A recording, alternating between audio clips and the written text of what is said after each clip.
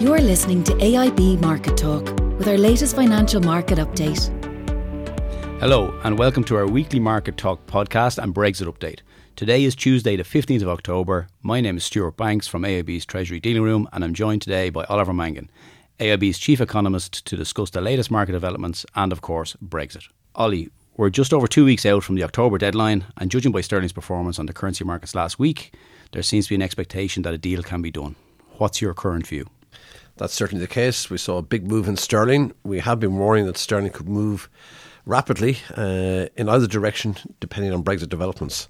And obviously the meeting between the Taoiseach and the UK Prime Minister, where they said they could see a path towards a deal or a possible deal, has given rise to increasing optimism that we will get a Brexit deal. And we have seen detailed negotiations commence over the weekend between the EU and the UK in that regard.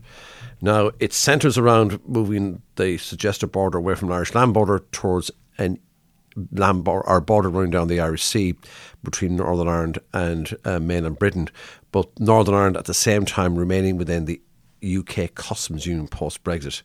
So what you're looking at is, from a political point of view, Northern Ireland would remain part of the UK customs union, but from an administrative point of view, the border would be down the Irish Sea. So that gets into quite complex territory in terms of what you're doing is putting, I suppose, duties on goods moving between Great Britain and Northern Ireland, but those customs duties will be refunded in the cases where the final destination is Northern Ireland rather than the EU.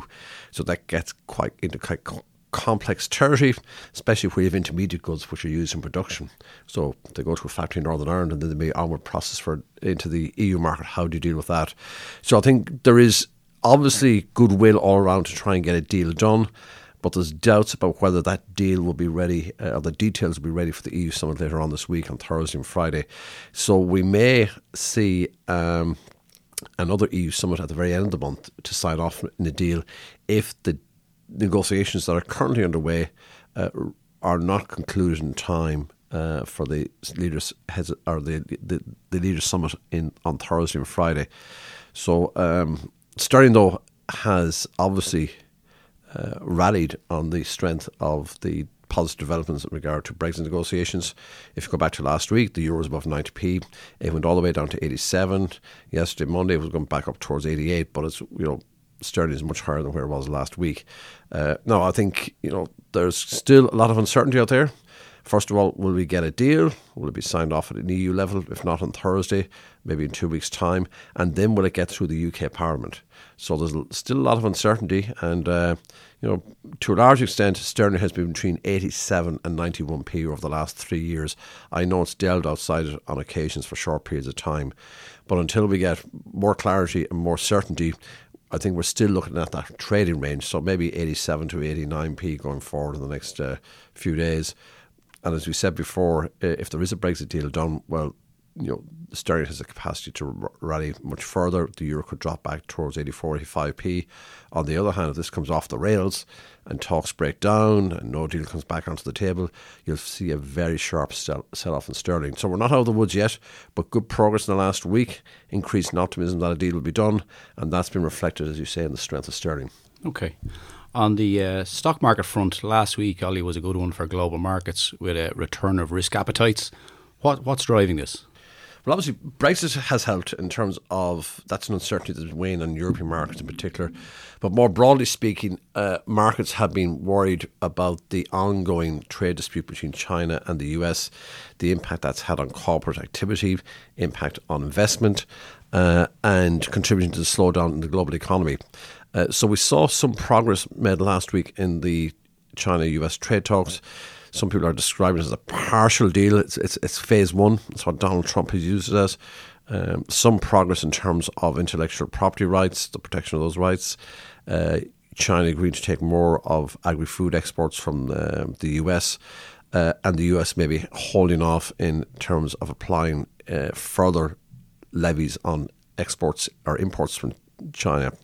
So overall, it's more positive mood music, and that's seen stock markets rally. They made good gains last week, and helped also, as I say, about the positive news in Brexit. So, I mean, stock markets have been worried about the global headwinds, the slowdown in the global economy, And obviously anything that's seen as mitigating that is positive for the markets. And, the stock market's right, and bond yields actually rose. So it's overall increasing risk appetite evident in markets at the present time.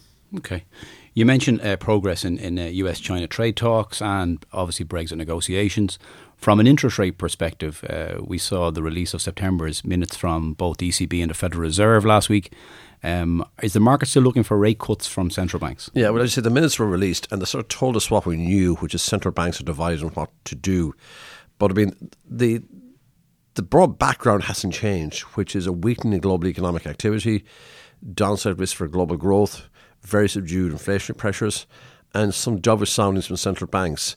So in terms of interest rates, as the markets are more or less where we were last week, they're still looking for a rate cut in the UK. Maybe not as quickly as we'd expected last week, but certainly a rate cut is priced in the next year or more into the UK markets. In terms of our own market here, the ECB, the market is discounting about another 15 basis points of policy easing from the ECB. They cut by 10 basis points last month. That would take the deposit rate down to minus 0.65%. The market may have been looking for slightly more than that, maybe 20 basis points, but overall it's very much the same picture. And in regard to the US, where most of the action has been, the market is still of the view that even though the Fed is very divided, that they will cut rates on 3 more occasions in the coming 12 to 15 months, taking rates down to near 1%. So what markets are really looking at is, okay, some of the downside risk may have abated, but the survey indicators are pointing to ongoing weak economic activity. We have had a slowdown in, let's say, job growth in the US. Manufacturing is in recession. Those things haven't changed. So as a result, with inflation very subdued, and we've got subdued inflation figures in all the major markets, central banks have scope to act. And the feeling from markets is that they will loosen monetary policy further. Thank you. On the home front, the government unveiled its 2020 budget, and I think last week we'd said that it would be framed around a no-deal Brexit and be quite low-key. Was this the case? Yeah, that's what happened. Normally in budgets we see across-the-board increases in social welfare. We see cuts in income taxes. They were absent on this occasion. We saw a much more modest increase in government spending. Now, having said that, when you look at the budget, there were tax increases in there. I mean, people say this is a no policy change budget. Actually, there was plenty in the budget. I mean, taxes were increased by 450 million and some significant increases. Obviously, carbon taxes are to the forefront, but there was an increase in commercial property tax. That's the stamp duty attached to commercial property transactions. Increase in excise duty on cigarettes. So there were tax increases. And then on the spending side, despite the government saying, well, we're keeping things steady here, overall government spending still increasing by over 5%. There's public sector pay increases, big increases in particular in public capital spending. So it's a cautious budget, but it's still one that'll be supportive of the economy. I mean, inflation within the economy is running at less than 1%. Government spending is rising by over 5%. So that's still significant. And on top of that, then there was, funds are going to be set aside if we do see a no-deal Brexit. In particular, there's a 650 million contingency fund there to help sectors that will be most impacted by a no-deal Brexit. And they're been identified in terms of the agri-food industry, tourism, and those sectors of manufacturing that are heavily exposed to the UK market. So it's Brexit-proofing the economy, if you like, in the event that we are faced with a no-deal Brexit. Now, economists would argue in any event that a cautious approach is probably the most prudent thing to do, given that the economy is close to full employment, wage inflation has picked up, there's not much spare capacity in the economy. So as a result, you see the Irish Fiscal Council probably saying, well, actually this is the type of budget you should be introducing anyway, and keep things in reserve just in case we need to borrow extra money or redirect funds to help industries that would be hard hit in the event that a no-deal hard Brexit was to materialise. So I think the budget was broadly welcomed. There wasn't too much criticism of it. It was fairly muted in terms of the response to it. And obviously, within a couple of days, we had the major developments in terms of the Brexit talks. So to some extent, the budget is nearly history at this stage. Ollie, we leave it there for today. Thank you, as always, for your insights, and thanks to our customers for listening in. To stay up to date on the markets and Brexit, please press the subscribe button to AIB's Market Talk on the podcast apps for iOS or Android. Talk to you soon. Thanks for listening to the latest edition of AIB Market Talk. Allied Irish Banks plc is regulated by the Central Bank of Ireland. First Trust Bank is a trademark of AIB Group UK plc, authorised by the Prudential Regulation Authority and regulated by the Financial Conduct Authority and the Prudential Regulation Authority.